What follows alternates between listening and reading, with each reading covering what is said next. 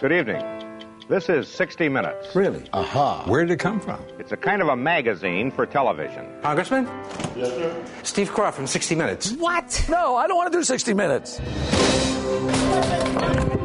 want to just get right over here? I'd like you to get out of here. Let's stop the interview for a minute. Will she come out and talk to us? No. Answer some questions. Dr. Eklund, I'm Scott Pelley with 60 Minutes. Oh, great. Where's the camera? I want to ask you about the tweeting. You're not very popular in the country right now, to be frank. I wonder, does Fred, you're right. I don't care what they say. I probably shouldn't say that on TV. Mr. President, Look, they're not happy with the way you're doing your job. this is a tough business. Why is it taking so long?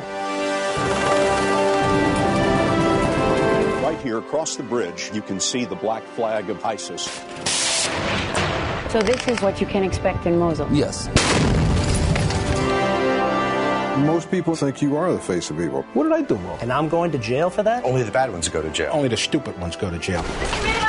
You must have known. I trusted him.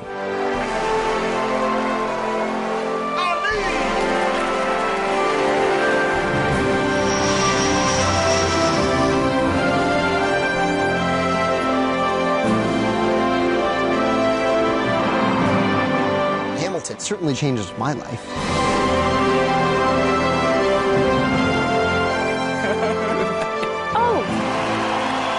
You want to talk about sex? It's not 60 swinging minutes. Can drive.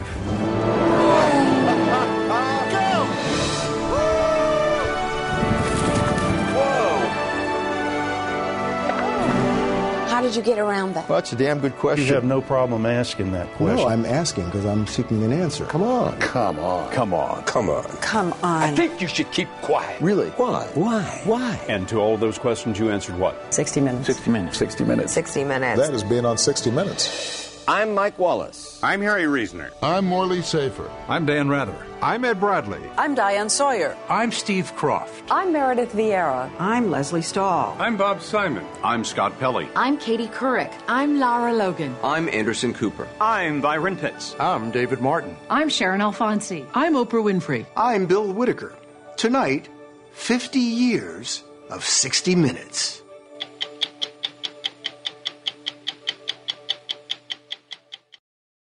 Looking back at 50 years of 60 Minutes, it's worth noting that the longest-running broadcast in primetime television history was created by a man with a notoriously short attention span.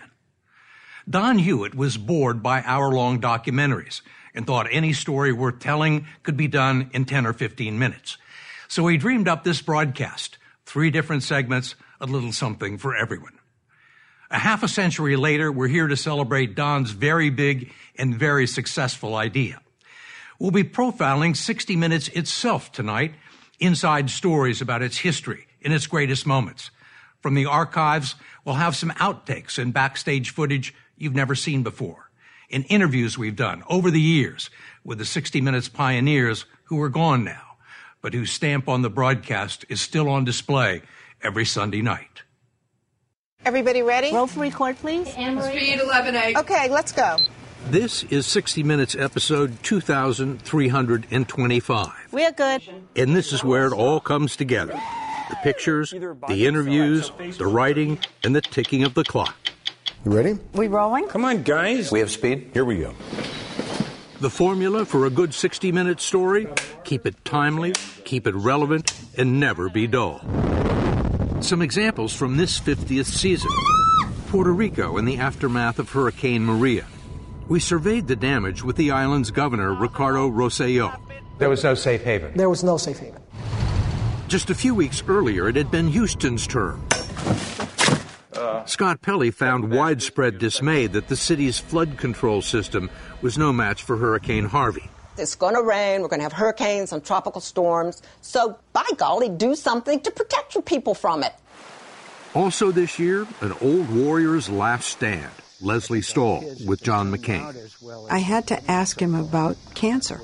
He didn't want to go there, and I was pushing him there. I have feelings sometimes of fear of what happens. But as soon as I get that, I say, wait a minute. You've been around a long time, old man. You've had a great life. Bill Whitaker's recent story with producer Ira Rosen about the opioid crisis got Washington's attention. This is an industry that's out of control. If they don't follow the law in drug supply, people die. Joe Ranazizi once ran the DEA's war on the illicit sale of prescription drugs, a war undermined on Capitol Hill.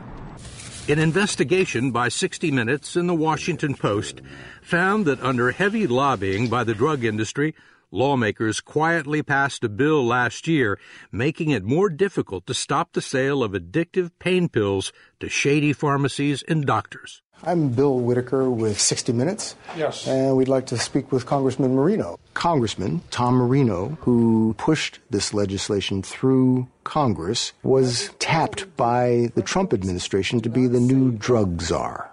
And 2 days after the story ran, Congressman Marino withdraws his name from being considered. And I would like to think that our story had something to do with that. We want to be relevant. We want to be current. We want to be about today's news. Jeff Fager succeeded Don Hewitt in 2004 as executive producer of 60 Minutes. And when we cover a story and report it on Sunday night and it has impact on Monday morning, that's what you hope for. You are the last major communist dictatorship. Over the years, we've landed timely interviews with world leaders. Me? Yes, you. Putin of Russia, Assad of Syria, Saddam Hussein with Dan Rather in 2003. The Iraqi leader denied having weapons of mass destruction, a key justification for the impending American invasion. I think America and the world also knows that Iraq no longer has the weapons. It was a controversial interview, but events would prove that what Saddam said about the weapons was correct. In 2015, Pope Francis was about to embark on a trip to the United States. A big story and a rare opportunity for a few questions from 60 Minutes. What is your goal for America? To meet people, he told us, just to meet with them. I think we're more current now than we were in past years, but the values and the standards that we live by are the same as they were the very first broadcast that went on the air in 1968. I'm Mike Wallace. Some behind-the-scenes footage of the taping of that first broadcast has survived. Well done. It began with Harry Reasoner getting rid of a cigarette. Thank you. It was, after all, the 60s. 60 Minutes, Volume 1, Number 1. New opening, Take 1. Good evening. Harry and Mike Wallace thought the introduction was perfect. Mike, I want to do it. But in the control room, Don Hewitt wasn't happy with the way Mike was sitting. Will you do me a favor? And as always, Don got what Don wanted. He was a brash and brilliant man who not only came up with the idea for the broadcast, but ran it for 36 years. New opening, Take 2. And on this day, they rolled the tape again and rolled the dice on Don's grand experiment. This is 60 Minutes. It's a kind of a magazine for television. Richard Nixon and his entourage... And the very first story set the tone for what was to come. 60 Minutes had the only camera in the room as Richard Nixon and friends watched the vote at the Republican convention. It gave him the nomination for president. Sit down, get to work. How does Richard Nixon, if elected by a majority... Interviewed by Mike on the second program, the candidate made a remark that history would note. The most important thing about a public man is not whether he's loved or disliked, but whether he's respected. And I hope to restore respect to the presidency at all levels by my conduct. We moved into this place. Virtually all of the presidents of the last half century have fielded questions on the broadcast. You didn't anticipate all these questions. Parker? Are you really going to build a wall? Yes. Leslie got the first television interview with Donald Trump shortly after he won the 2016 election. Are people going to be surprised about how you conduct yourself as president? You know, I'll conduct myself in a very good manner. He was thoughtful. He answered all my questions. But are you going to be tweeting? I'm going to do very restrained if I use it at all. And I thought, okay, he's not going to tweet anymore. We're going to see something completely different. Got that wrong. Mr. President, we interviewed Barack Obama 18 times. Afghanistan employment problem. Healthcare bill. You want me to keep going? Yeah. Very smart man. Always a pleasure to interview. I think it's fair to say, Steve, that if... Let me just finish the thought. Okay. He was always in the moment, thoughtful, and relaxed. What else you got? Okay. Well, there's a lot of... I don't kid myself. The reason he did so many stories with us was because of 60 Minutes, not because of me, because of the power and the influence of the show. It's called Bald Mountain. Mike had known Ronald and Nancy Reagan for years. Nancy, of course, was an old dear friend of mine. Let me finish now. Okay. He'd worked with her mother in his early radio days. Even so, Mrs. Reagan gave as good as she got in their interviews. Oh, Mike, come on now. You're putting words in my mouth, Mike Wallace. You can take them out right now. Ronald Reagan. And in a 2006 interview, Mike had no use for the idea that Mr. Reagan was a lightweight. Baloney. He knew enough to bring an end to the Cold War. Okay, everybody settle. We have tape rolling, Steve. Whatever. An important interview for the Clintons in 1992 when he was running for president. Let me just say one other thing. 34 million people watched as the couple fielded questions about Jennifer Flowers. She's alleging the 12-year affair with you. That allegation is false. You know, I'm not sitting here as some little woman standing by my man like Tammy Wynette. I'm sitting here because I love him. And for added drama, a light fell off the wall and nearly hit them. You know, an average person... Jesus, Mary and Joseph! Woo, woo. No one was hurt, Jesus, Mary but it was a close call. You know, Mr. President, it occurred to me that... An unusual presidential interview recalling a dark time. Scott Pelley and George W. Bush on Air Force One on the first anniversary of 9/11. I can remember sitting right here in this office and realizing it was a defining moment in the history of the United States. I knew we were at war. This is the center of the rescue effort behind me. Scott had seen firsthand the horror of that September morning. I spent about 2 weeks at Ground Zero reporting continuously. The agony of watching these firefighters digging through, trying to find somebody alive. It was a mountain of misery. For nearly 2 decades, the most important and dangerous assignments for 60 Minutes correspondents and crews have been covering the seemingly endless cycle of violence in the Middle East. That's incoming. For 15 years, Lara Logan has covered Iraq and Afghanistan for 60 Minutes and 60 Minutes 2. Most recently, she was in Mosul during the successful campaign to retake the Iraqi city from ISIS. I think we were there just a few minutes before you heard car bomb, car bomb. And you know it means suicide, car bomb. And everyone's shooting because the only thing that can stop that vehicle reaching its target is a hail of gunfire. And it's terrifying. The 60 Minutes crew took cover in a house commandeered by Iraqi Special Forces. The man at the window, cameraman Scott Monroe, was unhurt. The car had exploded just 50 feet away. With war came refugees, by land and by sea. Thousands landed on the Greek island of Lesbos after a dangerous trip across the Aegean Sea from Turkey. Anderson Cooper was there. It was an extraordinary thing to witness. So many of them were just exhausted and afraid. People drown on the way over all the time. They're buried in unmarked graves. And to die without your name being known in a foreign land and your family doesn't even know what happened to you, to me that's an unspeakable tragedy. Television is, of course, a feast for the eyes, an electronic window on the world. It's something else. But at the heart of every great 60 Minutes story are the interviews. He is one of the men who shot Osama bin Laden. You shot him a handful of times. And at that point, his body was still. Yes. You have to ask the right questions. Well, that's a damn good question. And you have to be fast on your feet. How many times have you been indicted? What goes through your mind? What is it with you? You demanded special treatment. Did you think you were going to get away with that? That's not all that's going on here. It almost seems unbelievable. There are rules for conducting a 60 Minutes interview. Number 1, do your homework. Let's get this straight. Talk to us a minute. Number 2, don't be shy. The prosecution says you're a con man, a thief. Number 3, take your time. Wear them down if need be. Let me interrupt you. And even when you've mastered all that, I want to ask you some personal questions. It's still not as easy as it looks. What kind of person would do that? Those are the facts. They're not in dispute. Does that seem strange? Ed Bradley explained in 2001. My job is to put someone in a chair and get them to talk and tell their story, as if there are no cameras, no lights, not 7 people in the room, just the 2 of us sitting there talking. Okay, let's get serious. Ed found Mick Jagger candid and funny. The cliche that was associated with the band for so many years is sex, drugs, and rock and roll is... Well, you're beyond that. Some of that's still in there, I think. Bob Dylan was something else.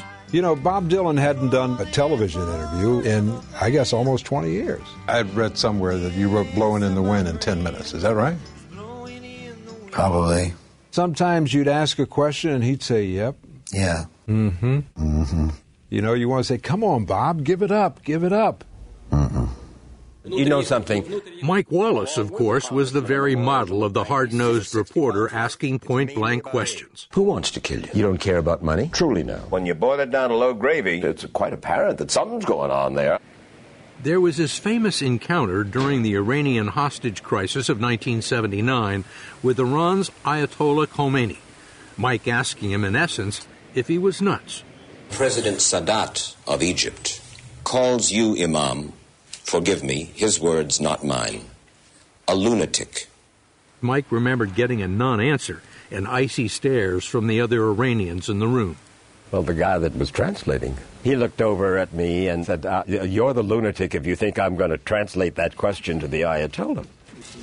He did, and it got the Ayatollah's attention for the first time. Can I take you back to November 22nd in 1963? One of Mike's finest hours came 42 years ago, talking to Clint Hill, one of the Secret Service agents protecting John Kennedy in Dallas the day the president was shot. Was there anything that the Secret Service or that Clint Hill could have done to keep that from happening? Clint Hill, yes. Hill was on the running board of the car just behind the president. If I'd have reacted about maybe a second faster, I wouldn't be here today. You mean you would have gotten there and you would have taken the shot? The third shot, yes, sir. As it was, he'd made it to the car in 5 seconds, just as the fatal shot rang out. The guilt consumed him for years. It's my fault. Oh. No one has ever suggested that for an instant. All that you did was show great bravery and great presence of mind. Mike, I don't care about that. If I had reacted just a little bit quicker, and I could have, I guess. And I'll live with that to my grave. It's not always easy to get people to talk and to open up the way Clint Hill did. That took a long time. And Mike Wallace was very patient. And sometimes, and Ed Bradley used to say this, sometimes you just have to wait for them to talk. In Washington, a very talkative town, there's one group that's long been camera shy, the justices of the U.S. Supreme Court. But in recent years, several of them have appeared on 60 Minutes. The late Antonin Scalia in 2008. Leslie took him back to his grade school. Straight A's the whole time? Come on. Would I lie? No, if you can't trust me, who can you trust, right? This is what we spent our time doing. They still got it. Scalia's fellow conservative, Justice Clarence Thomas, grew up poor in Georgia. Indoor plumbing? No, goodness, no. There was an outhouse that we shared with some other families. Welcome to your own neighborhood. Gracias. Justice Sonia Sotomayor. Her parents immigrated from Puerto Rico. She grew up in a public housing project in New York. You know, your brother told us that more than once in this neighborhood he got beaten up. Yep, and more than once I beat up the person who beat him up. So why don't you just stop filming now? 60 Minutes has done its fair share of exposés, large and small. Congressman? We blew the whistle on insider trading in Congress. We'll make a deal. Okay. And the never-ending parade of small-time cons, like turning back the odometers on used cars to get a better price. This is not exactly legal, right? It's not exactly legal, no. Bill Whitlow told us how it's done. I want to show you one thing. And we showed him how we do it. See that picture?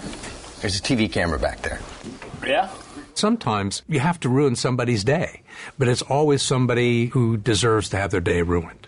The good news is we're not cops. Well, I didn't think so. The bad news is we're 60 Minutes. He did 6 years in prison for that. There's a law now against your selling kiddie porn. But it was Mike, of course, who pioneered the art of confronting the bad guys. This is my films. You guys track them down, follow them into their office or into a bar room or whatever. No, I have no intention of leaving until you tell me what's on your mind. I just want to make sure. It became a trademark for the broadcast and got to the point that just a glimpse of anyone from 60 Minutes produced panic in the streets. Gradually, the broadcast backed away from ambushes and hidden cameras, except when it's the only way to get the story. I'm Scott Pelley. Like this one, an especially cruel scam selling phony stem cell cures to people with devastating illnesses. If I opt for the permanent fix, will it keep me out of a wheelchair? Yeah, oh yeah. You know, Mr. Stowe, the trouble is that you're a con man. He was just selling biochemical garbage that he was putting in these people's veins, and he was taking their money from them. $100,000 cash only. Really? Okay. Because of the story, Stowe is serving a 6-year sentence in federal prison. Over the years, we've tackled some tough investigative reports. In 2006, Ed Bradley examined the racially charged case involving 3 Duke University lacrosse players falsely accused of rape. The evidence we've seen reveals disturbing facts about the conduct of the police and the district attorney.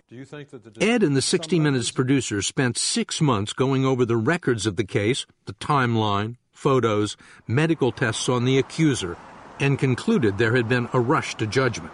And raises serious concerns about whether or not a rape even occurred. The charges were dropped, and the district attorney was disbarred. What Dr. Wigand told us...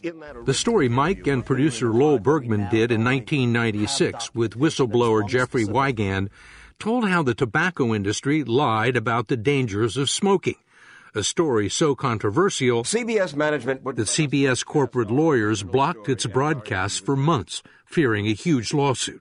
The company said you can't air it. It's the only time that ever happened in the 50 years of 60 Minutes. After Wigand's disclosures were published elsewhere, the report finally ran. It's a delivery device for nicotine. A delivery device for nicotine. Put it in your mouth, light it up, and you're going to get your fix. You get your fix. It's incredible in retrospect because the story itself about tobacco was as important as stories get. Dr. Wigand was From the start, the 60 Minutes reporting on the tobacco story was rock solid. But there have been some other cases where stories we broadcast were on shaky ground, containing serious flaws. There was The Mule, a 1997 story about smuggling heroin from Colombia to London. The footage came from an award-winning British documentary, which turned out to be fake, with paid actors playing the drug dealers. A 2004 report on 60 Minutes 2 suggested George W. Bush got preferential treatment in the Texas Air National Guard. It was based in part on documents that came into question and could not be verified. And a 2013 story about the attack on the American diplomatic compound in Benghazi, Libya, was built around an interview with a supposed eyewitness who, as it turned out, had lied. Fortunately, the mistakes have been few and far between. I think the most important thing is to own up to it, to help the viewer understand how we made the mistake, and to move on one story at a time, earning our credibility back.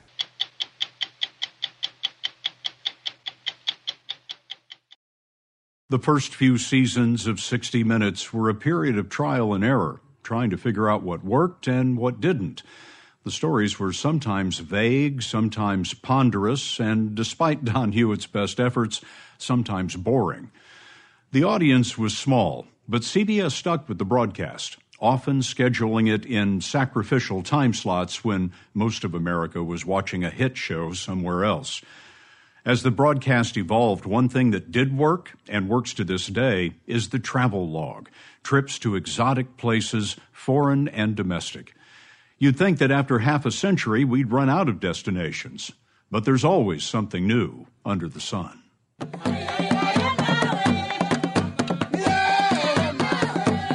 Just about every day of the year, somewhere on Earth, there's a 60 Minutes crew at work, documenting the beauties of nature and the landmarks of ancient history.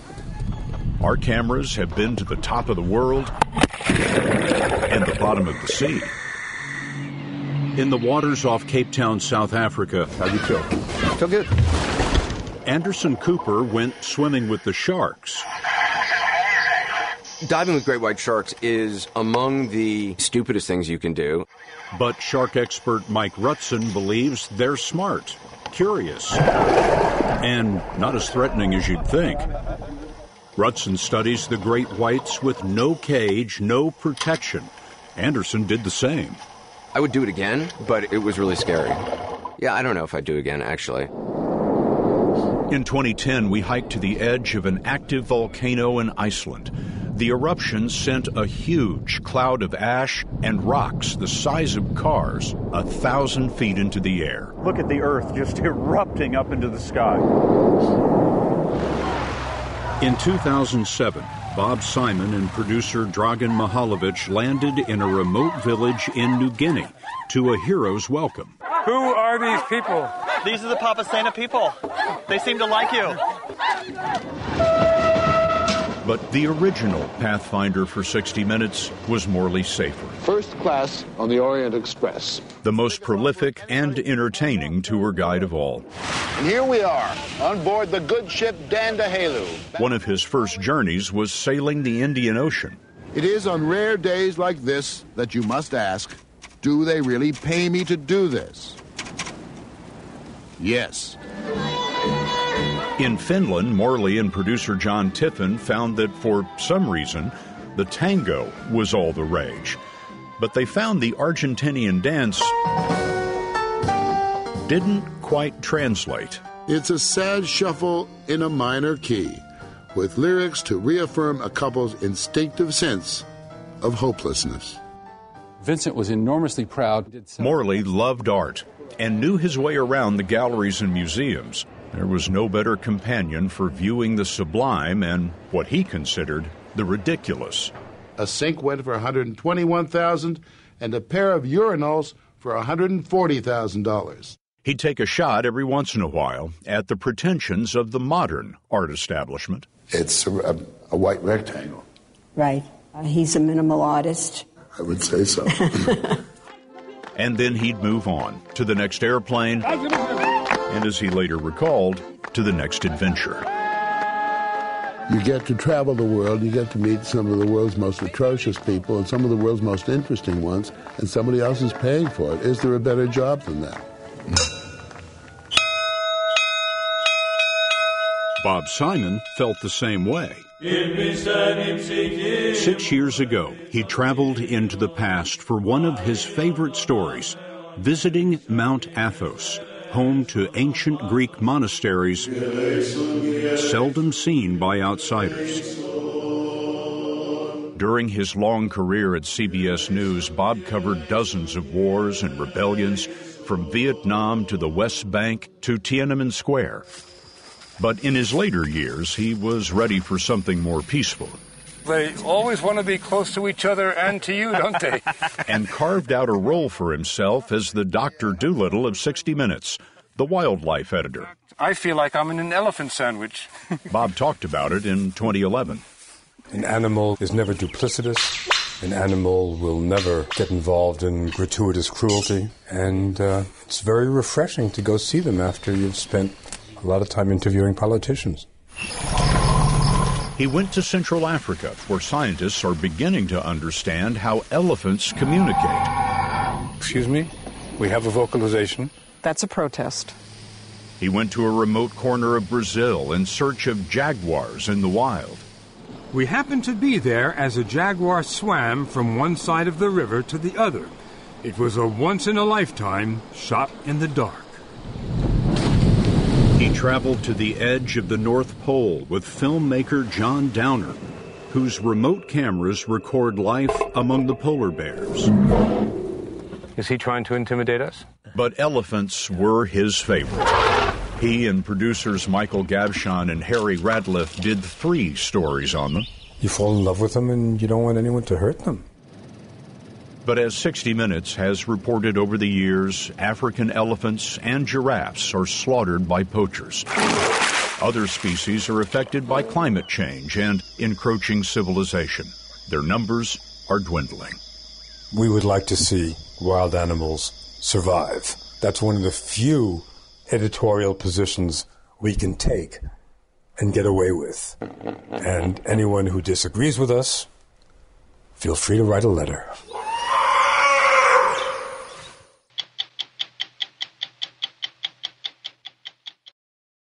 Don Hewitt's model for 60 Minutes was Life magazine.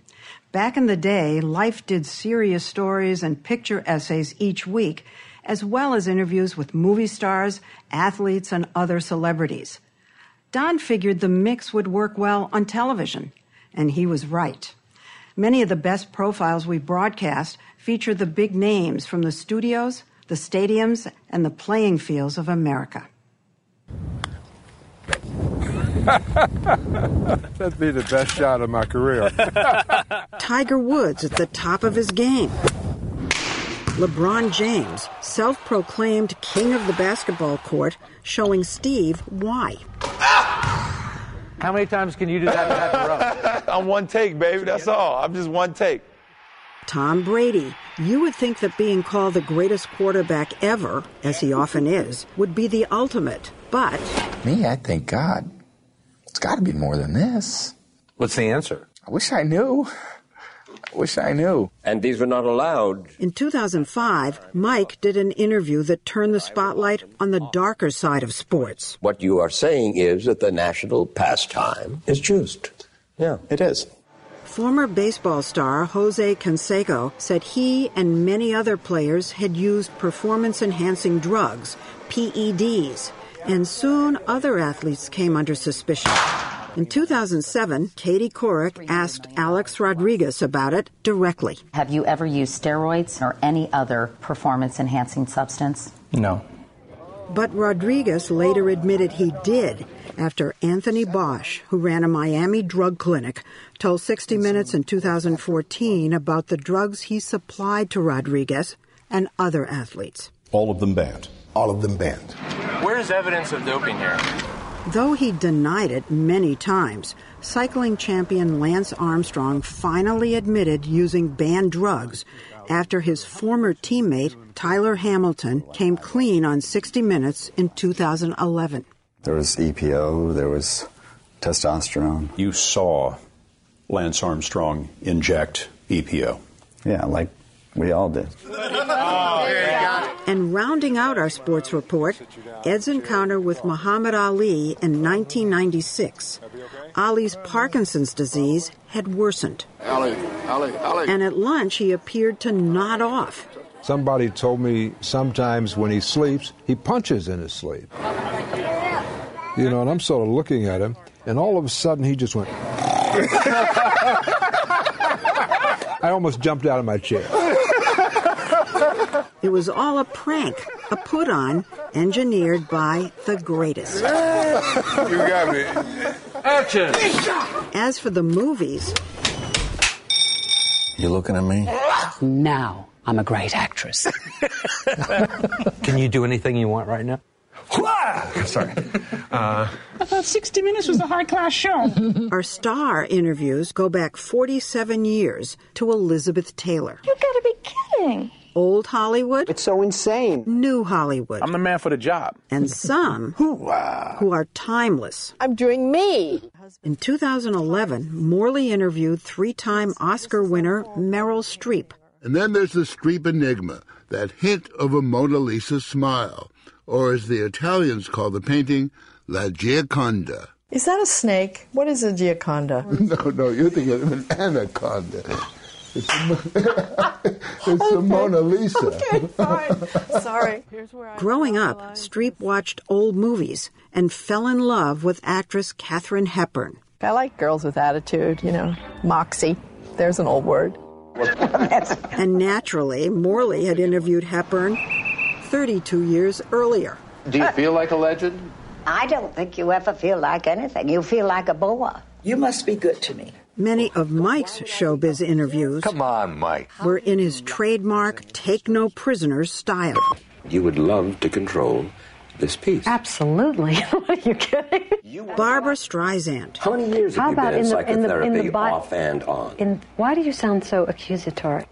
Shirley MacLaine and her somewhat unconventional ideas. You really believe that you lived lives before and... Oh, yes, ma'am. I don't. There's no doubt in my mind about it. Mm-hmm. And you really believe an extraterrestrial... Do they come visit you on the porch?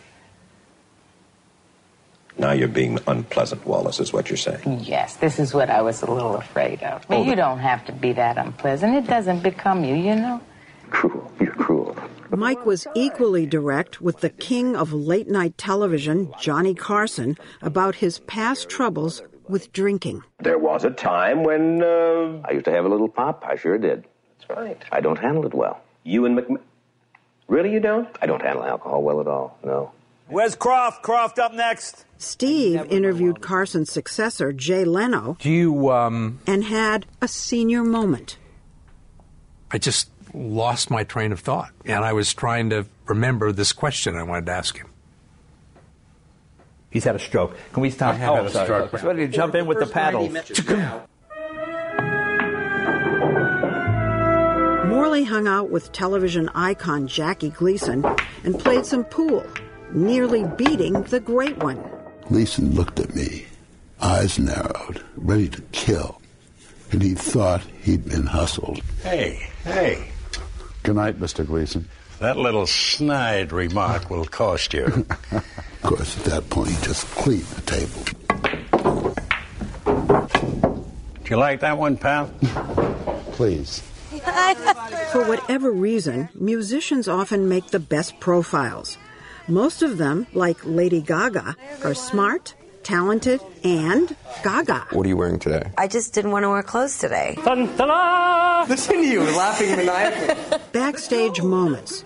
Mick Jagger insisted Ed try a more rock and roll look. I think definitely put it off. Lovely to meet you. Bono gave me a back rub. Oh my God, I'm getting a Bono massage. Are you rolling? Well, Steve, this is our home. There's a 60 Minutes playlist for all sorts of music. 6 feet of snow. Steve with Chris Martin of Coldplay. Oh, Christmas lights keep shining day. You wrote that yesterday? Yeah. That's going to be good, though.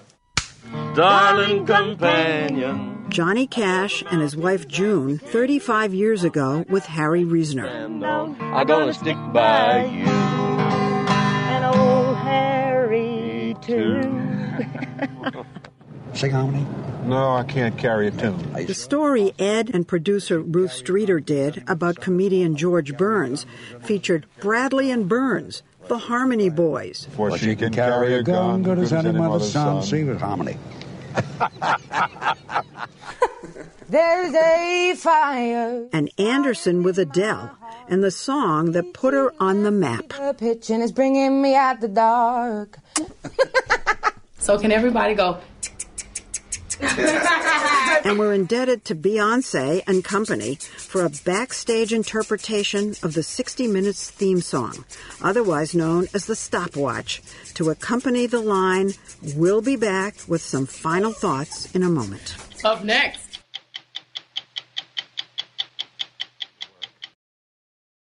Here at 60 Minutes, we stand on the shoulders of giants. A few thoughts from this relative newcomer on those who came before. First and foremost, Don Hewitt.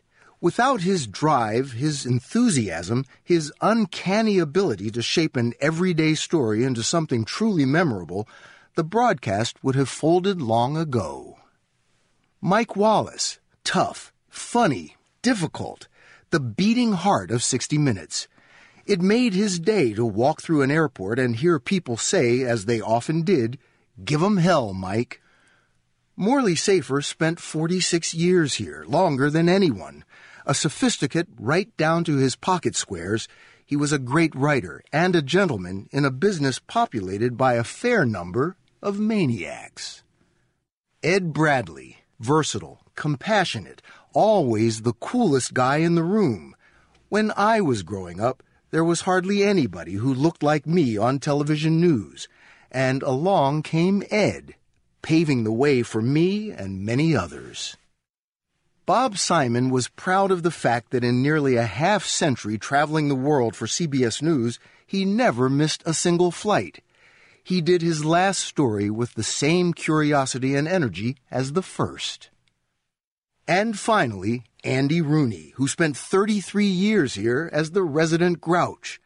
Since this was his spot in the broadcast, we cede the floor and let Andy speak for himself. I don't like to complain all the time, but that's what I do for a living, and I'm lucky because there's so much to complain about.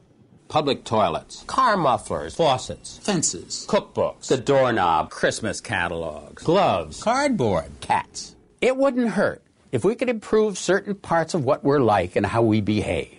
Maybe the drug companies could come up with a pill that would cure us of the evil in our nature. Things like hate, jealousy, dishonesty, selfishness. And one more thing, but this may be asking too much.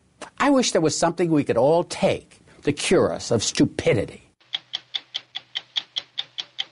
We close tonight with thanks to the many people who have made 60 Minutes tick over 50 years. To all the producers, editors, studio personnel, camera and sound people, and others who contribute to this broadcast each week. We especially thank you, our viewers, for joining us all these years. I'm Bill Whitaker. We'll be back next week with a brand new edition of 60 Minutes.